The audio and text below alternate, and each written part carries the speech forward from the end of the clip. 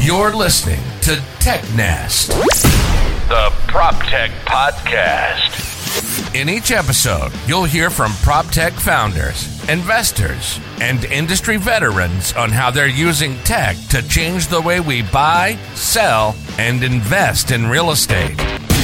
Discover market opportunities, interesting data, growth tactics, and trends driving the industry forward. This isn't just another podcast about making money in real estate. This is about how we live. And now your host, Nate Smoyer.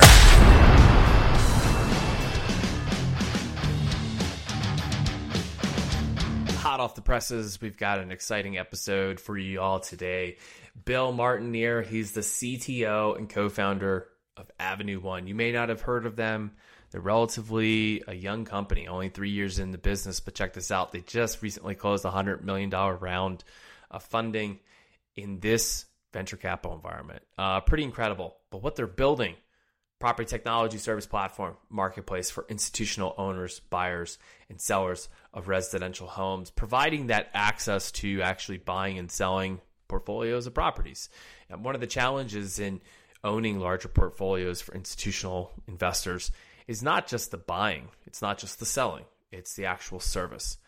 Bill details why their business, it lives and breathes on the partnerships that they are able to create and maintain on the local level, and how that combined with their technology and their savviness in operations is actually what's driving the success of their business platform to be that the supply chain, if you will, and access to the SFR space for institutional investors. Let's go ahead, jump in, hear what he's got to say. Hey, Bill, welcome to the show. Thank you very much. Good to be here. Excited to have you here. And I see, I know we got chatting a little bit before the show. You're hanging out in good old Pennsylvania. You look like you're an old farmhouse.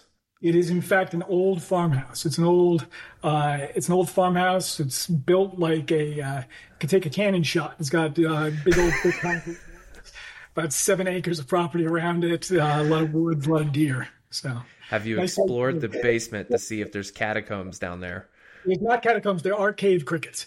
It's very different from where our offices are up in Manhattan in Soho. So it's it's an interesting back and forth between really bucolic Pennsylvania and kind of the heart of Soho. Yeah. Well, that's a great way to jump into this. So Bill Martiniere is the CTO and co-founder of, I would say, is a rather quiet company. I think you'd agree in PropTech, Avenue One. You're just coming off the heels of raising $100 million. We're going to talk about that in a little bit. Avenue One is a prop tech company. They're primarily focused on creating a service platform and marketplace for institutional owners, buyers, and sellers in the residential real estate space. So as a way to jump into this, let's unpack that. What does that even mean? Sure.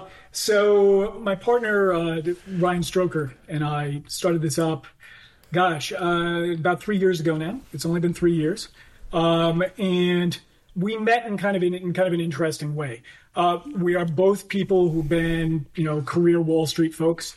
I worked for hedge funds. I worked for large banks. Ryan was in mortgage banking for a long period of time. And we both refocused on real estate. So Ryan was working at Amherst. And when I hooked up with him through a friend, I was working at Compass Real Estate. I did all of the enterprise technology at Compass. And that was a real change for me. I left my cushy hedge fund job to go and do something with a startup like Compass. And, there's a couple of interesting things that we started to talk about. He was with Amherst, and he was used to real estate companies, REITs, that had a lot of balance sheet exposure. One of the reasons why we did what we did was not to have balance sheet exposure. We're purposely asset light. So we are a platform that institutional investors buy through. We're fee-based. We're not performance-based. We don't charge or promote.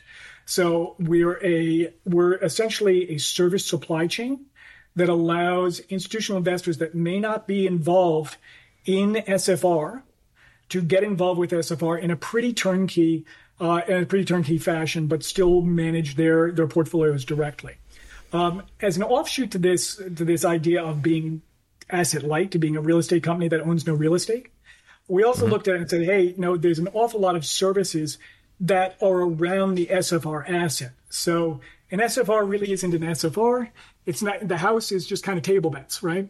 So it's really the services that make it a performing asset. It's the ability to transact. It's the ability to select the right property. It's the ability to renovate to a certain scope that maximizes the rent. And it's the ability to manage the property over the long term.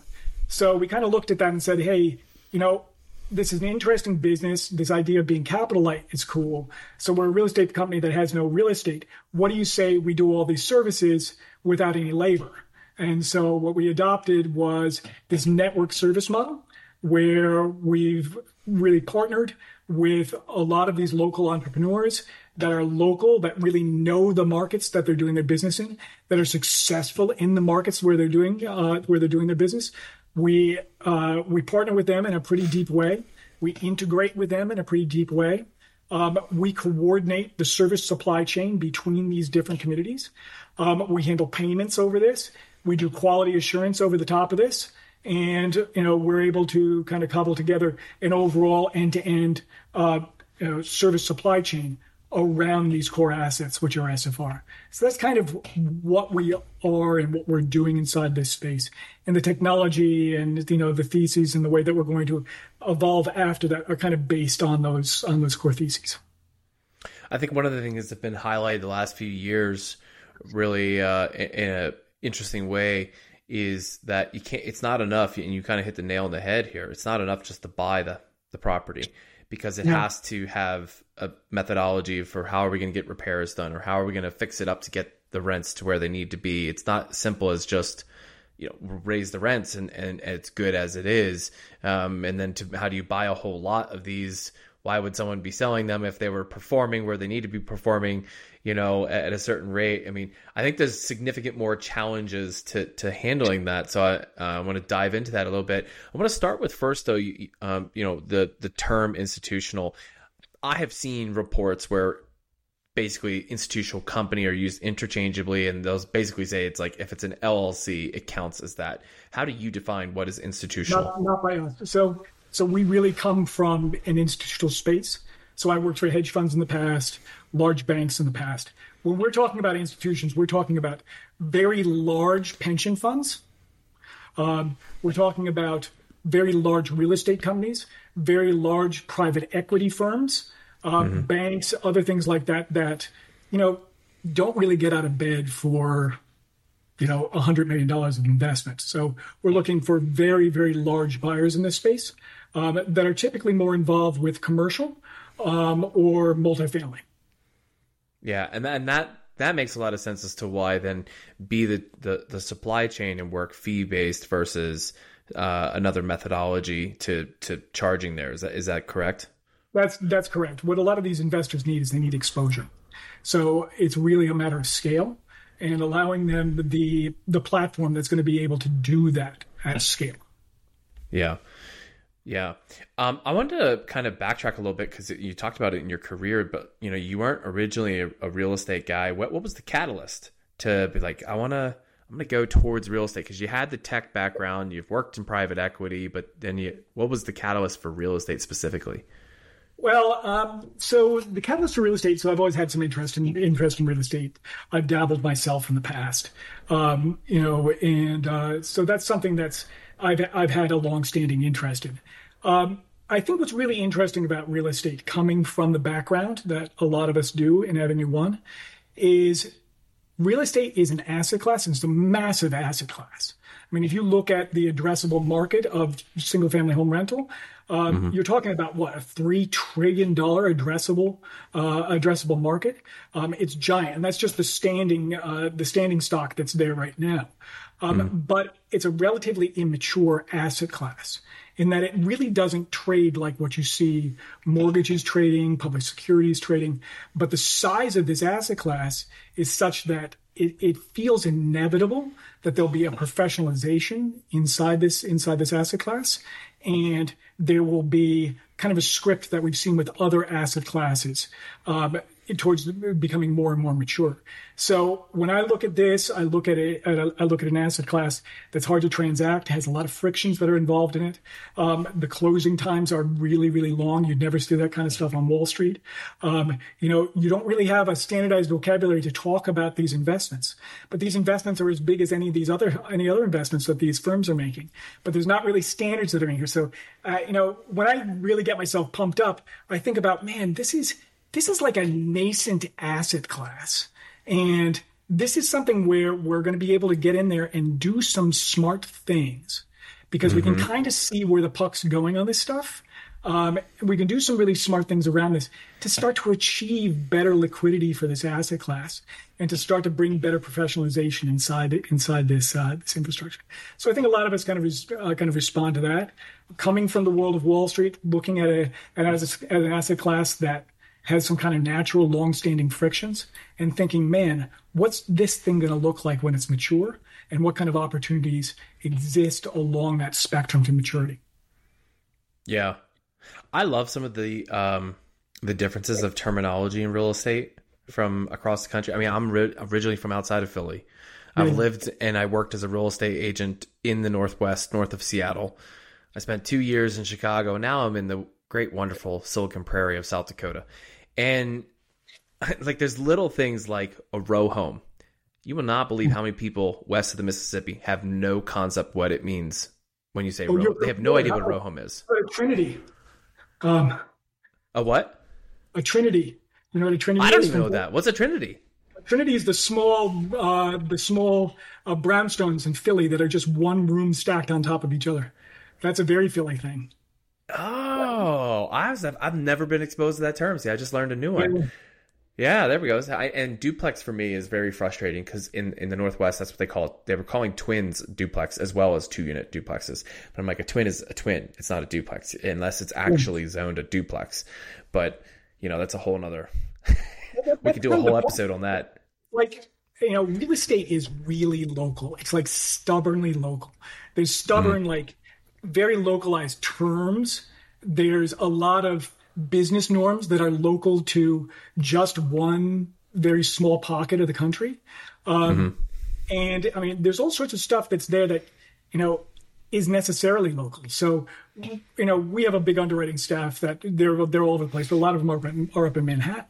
And when we started buying in the counties north of Dallas, some of our partners came back to us and said, hey, listen, there's a certain vintage of home you want to be a little bit careful of, because after the Dust Bowl, the soil didn't tamp down so well. And there's a certain vintage of home in these counties that all have settling problems and all have foundation problems. Yeah. We've never known this stuff.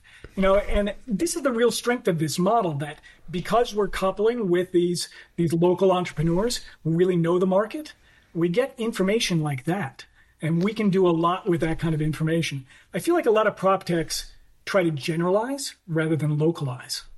And this is kind of taking the other side of that, where we're realizing and we're accepting the fact that real estate is as local as it is, and then trying to figure out synergies and efficiencies that can be achieved by integrating this already organic network of service providers that exist everywhere.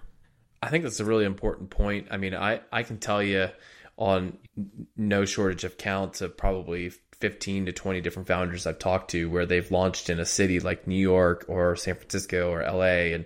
And part of their thesis was, if it works here, it can work anywhere. But you're absolutely right that certain building materials, how things were built at a certain time period, and then they stopped. And unless you know the local on that could cause especially when you're doing anything amount of rehab at scale, you're going to run into the same problems over and over. Let's talk about that a little bit. I mean, you guys have, a very significant part of your business is built on establishing partnerships. And this is going to be part of how the business succeeds or fails. I mean, you could have amazing tech and then be horrible at building partnerships, and you still wouldn't be able to see the success. So, like, what are some of the unique challenges in trying to find local providers who can then work at the speed you guys are working with, adopt the tech that you're putting in place, and see the light of the systems that you're looking to operate under? This is a big part of our problem. because we have a bunch of these different networks. So if you think about what we're doing, we're using local brokers, real estate brokers, to handle our negotiations. We're using a range of different title companies to handle our title search and closing. We're using with local inspectors to scope the renovation and to build that cost back into our models. We're using local general contractors to actually do the work. We're using local and regional property managers to actually operate the properties, and we kind of sit on top of this and give guidance over all of that. All of these different networks have some very different technical sophistications. Mm-hmm. So if you're dealing with a title company, you're going to be doing, RESTful API calls into their software. You're going to be integrating with like a Qualia or something like that. When you're dealing with renovation partners, in some cases, you're going to be dealing with like 8 guys riding around in a truck in Birmingham, Alabama. So these are very different ways that you need to engage with these different communities. I think that's a real strength of what we've been able to do. From a technical standpoint, we've created an integration architecture and a standard vocabulary around SFR. So a common data model around SFR. And what we do with a lot of our technology is we take the way that an individual system or an individual partner works with their data, and we can translate that into our common model. And because we have this common model at the center, kind of like a Rosetta Stone, we can make sense of all of these different operators kind of feeding together into an integration framework. So that's super, super important to what we're doing. Sometimes we'll engage with a partner through a RESTful API integration. Sometimes we'll give them an app. Sometimes we'll do a combination of these things. But more than anything else, we need to normalize the terminology around the SFR business in a way that is mappable from all of these different business models and all these different systems with which we integrate. So that's a big deal because we want to partner with these folks, but we want to invest in them so that they are more successful. If we have a renovation partner in Raleigh and they're doing fantastic business, we want to do everything we can to allow them to expand their business. We'll do a lot of different things for these folks because if they succeed, if their businesses grow, if they can scale, if they keep their work quality up, then everybody wins with that. We've had a lot of examples where we've had a guy and a crew on a real estate, on a general contractor, wanting to move to a new town that we were operating in. And we know him from an existing relationship. He goes to the new town. He starts off his own shop, and he's made it to be a successful business by the amount of revenue we're able to flow to these guys. Wow! So it kind of works really well. We've done no marketing, like you said before. We're very quiet about this. We've done no marketing. The way that we've spread to now over 500 different partnerships with small businesses across the country, it's word of mouth, man. It's, we do have staff that are on the ground. These are people who are fairly well connected, but we try and be real plain dealers with these guys. We can pay our renovation partners net 2 once their quality check is complete. So we understand that that's important to them. We understand that speed is a big deal if they're floating that on their credit card or their own money. And we try and address that kind of stuff. So like everybody's a partner, right? You talk to a software vendor, you talk to anybody, you talk to SAP or Oracle, and they're your partner.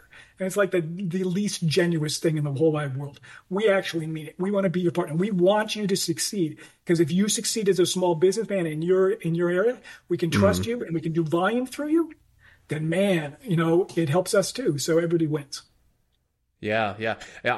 Even just what you just mentioned about like paying contractors, within such a fast time frame, that in of itself, I have friends still back on the East Coast running contracting businesses, and like, they're buying from the supply shop on a 60-day line of credit and hoping that they're going to get paid out in the jobs because in the meantime, they're still paying their employees.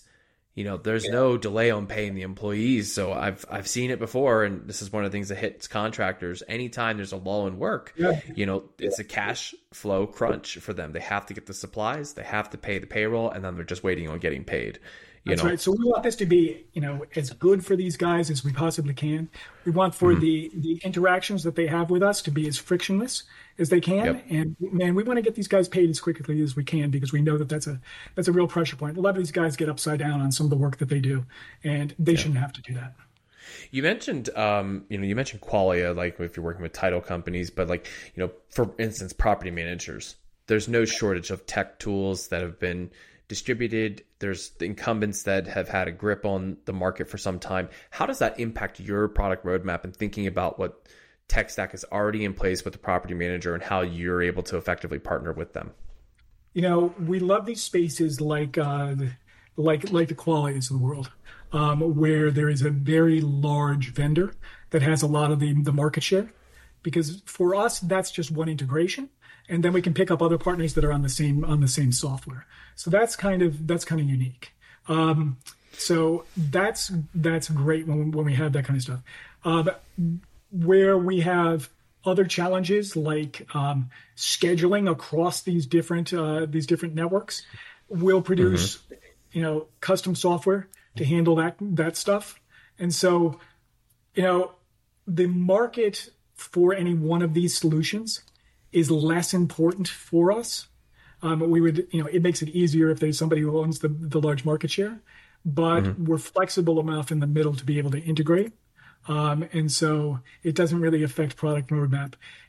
If you think about what we're doing from a business standpoint, we're essentially an integrator, right?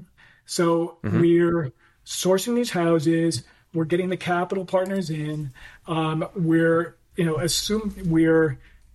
getting the capital partners, which is the buy side of this network, to transact with a fairly complex set of transactions with all these different service providers. So a lot of what we're doing is integration. So from a buyer standpoint, it's just Avenue One that's doing this stuff. From a seller standpoint, from a property manager, or from the standpoint of a renovation partner, it's a coordinated effort, and all these things kind of have to line up like a supply chain. You can't renovate a house until you own the house. You can't renovate the house until you close on the house. You can't operate the house until you've closed on the house and renovated the house. Yeah. So these things need to be coordinated together. So a lot of what we do is integration, and a lot of the technology that we put in place is around this integration thesis. So we do have software that we roll out that has a UI, kind of SaaS-based software. But if you really look at the core of what we do, it's to normalize data around the SFR space, and then to put integrative technologies in there so that we can orchestrate this pretty complex service supply chain. I love it. I want to shift a little bit, talk a little bit about trends, obviously impacting your customers.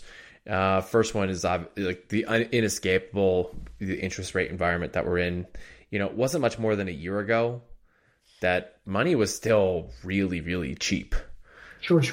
And obviously that has since changed. I think I saw like the low point today for consumer mortgages. It's like 6.8. Obviously there's more to this than just what the consumer mortgage rates are looking like. What are you hearing from investors? Are they as active? Are they waiting out things? Are they selling off? There's a lot of waiting out. There's some divestiture that's going on as well. Luckily for us, we kind of do it both ways. We're kind of like a sell side bank, where we can get you in a position and then we can get you out of a position too. So we'll broker portfolios out either to the consumer or to another partner that has lower cost of capital. And a lot of the folks that we deal with have relatively low cost of capital. Since we're operating out of New York and because of our backgrounds, we do have a lot of connectivity to some very, very efficient capital. And so that's an advantage. So the business model itself, being able to buy and sell, and the connectivity to this very efficient capital kind of protects us to some extent, as does the model itself, where we don't have massive payroll that we're kind of tugging around because of this network model. So it's less of a big deal for us. Now, of course, it's slowed down. Everybody's slowed down. And we put out some articles a few weeks ago about what our view is on what the future is likely to hold. I think in general, what we're thinking is that we will start to see institutions beginning to re-engage with buying in the shorter term, and that's welcomed. Our sense is that the rate environment is going to stay kind of where it is, but we also have this persistent problem of the housing shortage. I forget what the latest figure was. It was like 300,000 units deficit for the creation of family household. For affordable housing in the middle class, it was like, yeah. So you've got this crunch where the rates are going to stay high, but the demand is also very high, and that might result in kind of a sideways market for a bit. Yeah, and I keep up with Altos Research and Mike Simonson on trying to find where we're at on a week by week basis on the inventory, and the reality is it's just I think all the people who were saying housing crash last year who finally feeling vindicated are still going to have to wait till next year to see if their predictions come true, because if the inventory doesn't increase and there remains appetite, it's tough to envision where prices just suddenly collapse and go to the basement. That's our view as well. Yeah. And for what it's worth, for those listening, if you're not following Altos, I don't get paid for this. This is a free endorsement, I guess, if you will. But like, Altos is great for following the weekly reports they publish on Twitter every Monday. Mike is pretty great at that. All right, so I'm going to talk a little bit about regions. You guys are kind of spread across the U.S. The Sun Belt has gotten all the love and the headlines in the last few years. So I'll start with the Sun Belt first. Is it still hot? Is it cooling off?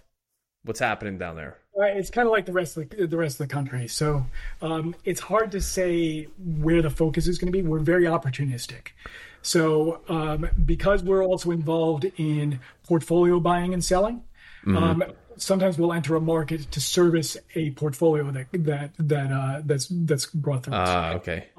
One of the advantages of our model is that we can enter a market and begin operating really quick, like very quickly, because all we really need to do there is hire somebody who's familiar with that market, that's got a pretty good Rolodex, establish these partnerships, get them kind of onboarded, do the due diligence over these guys to make sure that they're kind of up to institutional stuff, and off we go. We've been able to open markets really, really quickly in the past. So a lot of what we're doing is opportunistic. The SFR markets continue to be the SFR markets. Everybody's focused there. You've got concentration in those areas. So with concentration, you have an assumption of liquidity. So if you want to get out of those positions, you can, the assumption is that you can sell to somebody else who's playing in that space. So, a lot of this stuff is kind of, I think, going to be more persistent than shifting. And like you said, you can take, you may choose a market to move into because of the opportunity, like as a portfolio. But when that's not the case and you're looking at the map, what is, this, as I understand, is like, this is a little bit of like the secret sauce, some of your competitive advantage. What goes into looking at the different markets before you decide, hey, this is where we want to open up? Yeah. So there's two ways that we kind of address that. So we do use a lot of machine learning. We do use a lot of big data analysis to get an understanding of what a market's going to be. We also have these local people who are on the ground, who, aside from all this technical sophistication that we can do with the data that's available to us, we can also just ask these guys what's going on inside your market. And sometimes they have a much better sense of what's going inside their market than what the data might be able to show. So that's definitely single sauce, the secret sauce, this kind of connectivity down to the local market, our ability to analyze trends using a lot of the machine learning techniques that we've developed, I think, is a big part of what we're able to do in terms of targeting where we're going to go. And when we're up and running, the other big part of our data secret sauce is the fact that we're big operators. So it's very hard to know a market unless you're actively buying in a market. So because we're doing the volumes that we're doing, we have a much better sense of where the market is at any given point in time. This is especially important in a fast-moving market like we saw towards the end of last year before we started to see things kind of clamp down. Because if you think about it, the data sources that are out there that you can buy, they're actually quite delayed. So if I go to buy a house, the mark to market or the valuation happens at the point that bid is accepted. The bid then goes off through a closing process that's 30, 45 days, and then it gets reported to a county office, and then it comes into a data consolidator. It's not uncommon to be trading off of data that's 3 months old by that point. But if you're working through a platform that's doing volume, you actually have much more timely data as a feature of the volume that's being done. So it's kind of a nice virtuous cycle that kicks in as well. Gotcha. All right. I'm going to gear up for the bottom segments of the show here. But before we move on to those, kind of a fairly large question, but pretty simple at the same time. Why is now the right time to be building Avenue One? Now's the right time to be building Avenue One because institutional investment continues to focus on this space. And there's not a lot of great solutions inside this space for these allocators. There are existing REITs that exist there. There are some players now that are giving direct access to running a portfolio, but there's not an awful lot that's there. Again, you can kind of see where the puck's going on this stuff. If you look at multifamily or if you look at commercial, you see institutional involvement up around the 50% mark. When you look at SFR investment, you see institutional involvement, generously around the 3% mark. So there's a gap there that's likely to close. And so, the environment is what it is right now, but the longer term environment, nature abhors a vacuum. And that is a vacuum. The difference between 3% and 50% is a big vacuum, and Avenue One is there to fill that void. Got it. All right, Bill, we're going to have a little bit of fun here. We're going to transition down to For the Future. For the Future is a segment when I get to ask each guest who comes on the show to give their best prediction based on the following 4 questions. Are you ready to play?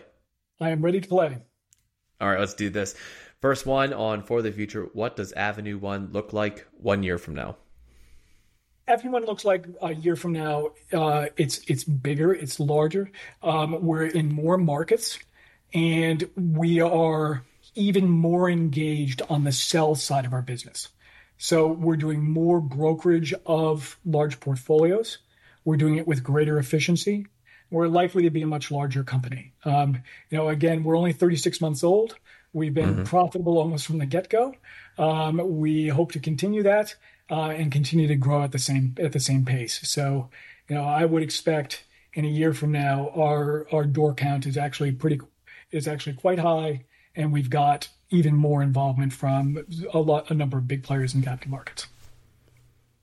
All right. This is a different type question. Which is likely to be more true than the other? Got 2 statements here. Okay. More institutional players are going to enter into the SFR space, or the current institutional players in the SFR space will expand their footprint. So it's either or. It's probably both, right? So especially if the credit environment starts to shift. So there are already big incumbents inside this space. It only makes sense that they're going to expand if the market conditions are correct. However, if Avenue One is successful in opening the door and allowing a conduit between institutional investors and large institutional investors and these local operators to exist, then I would predict, and I'm betting on the fact that there is a wider set of market participants that start to play inside the space. All right. Number 3 on For the Future, what's one industry trend you think will continue, but you wish would go away?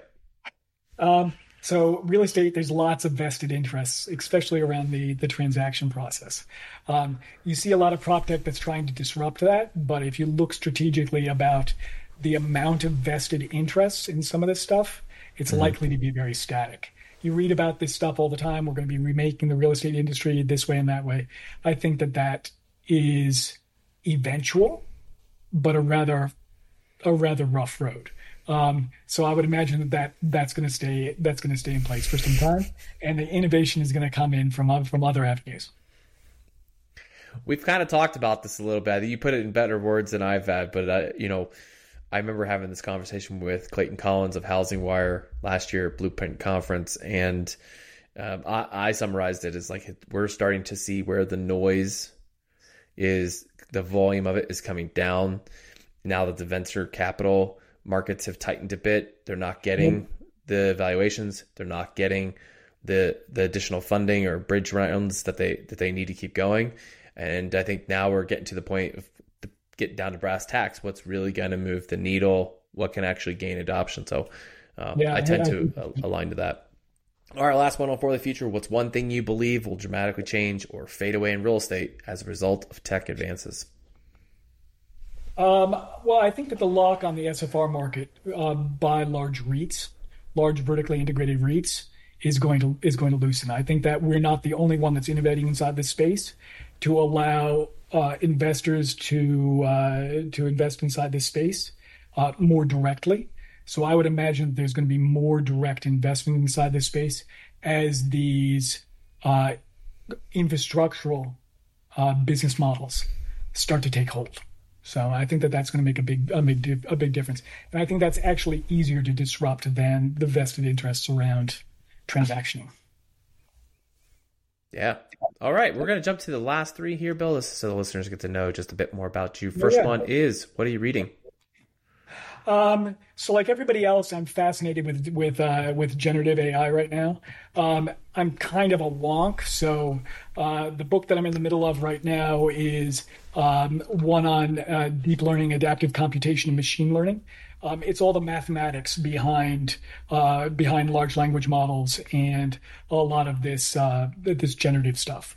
So, I've been pretty familiar through the years. Sounds tough. It's a lot of freaking math, man. It's good. It's distracting. Through the years, I've done a lot of this stuff, just kind of more traditional machine learning. So it's interesting to see how it's starting to leap over into the generative field. And a lot of the same disciplines and a lot of the same maths kind of hold there. But it's interesting to see it leap forward in the way that it's happening. It's always good to get an understanding of the math underneath this stuff. It gives you an intuition about what's really there and what's air. Fair enough. Number 2, who are you learning from? So I learn all the time from our partners. These guys who are actually successful real estate entrepreneurs on the ground in their different regions. Like you were saying before, it's amazing just the terminology differences that exist. And I'm in awe of some of these guys who, have been able to put together a business that's super successful in their area, and they just know how to do their business really, really super well. Some of the property managers that I've gotten to know are just really super efficient guys. Just throughout that whole network, there's some really amazing entrepreneurs that I don't think get the kind of limelight that people who end up, on podcasts talking about unicorn companies do. But the actual brass tacks on the ground stuff is to me where I'm most impressed, where I learn the most, and kind of what I'm inspired by. Yeah, and well, you alluded to it, and that's the final question here, Bill. Is what inspires you? So same answer. These guys who are operating on the ground with such efficiencies, without the advantage of technology. All the time, who are able to pull off these businesses, and a lot of these guys, it's their own invention that they're running. It's successful. Sometimes it's multi-generational businesses that they're running. These guys are inspiring. These guys are real business people. And I think we do well to borrow a page from their very practical, very grounded playbook. Bill, it's been a blast. Thanks for coming on the show, sharing about Avenue One. Sorry that we're going to have to make Avenue One less quiet and tell more people about what you're doing here. Shame. Before we close out, for those who want to get in touch with you and or learn more about Avenue One, where do they go? How do they do that? You can go to avenue1.com, and there's ways that you can connect through there. And I can also provide kind of some links to you that you can share afterwards. There we go. And we'll put them into the bio section. You go to technest.io. You can look up the episode here with Bill, and you'll be able to get those links there. Bill, hopefully I'll see you around. Enjoy Pennsylvania for me while you're there.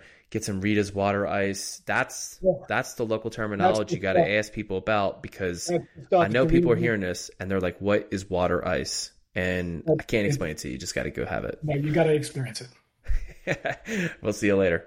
All right, man. Thanks so much. Take care. Thanks for listening to TechNest, the PropTech podcast. Find all the links and resources mentioned in this episode on technest.io.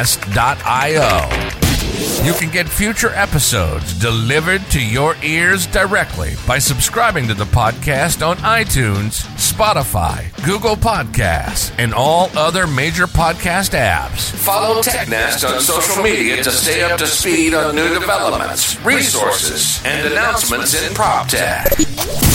Your support is greatly appreciated. There's 2 ways you can directly support this podcast. Share episodes you find interesting, and then leave a review of the show in the App Store.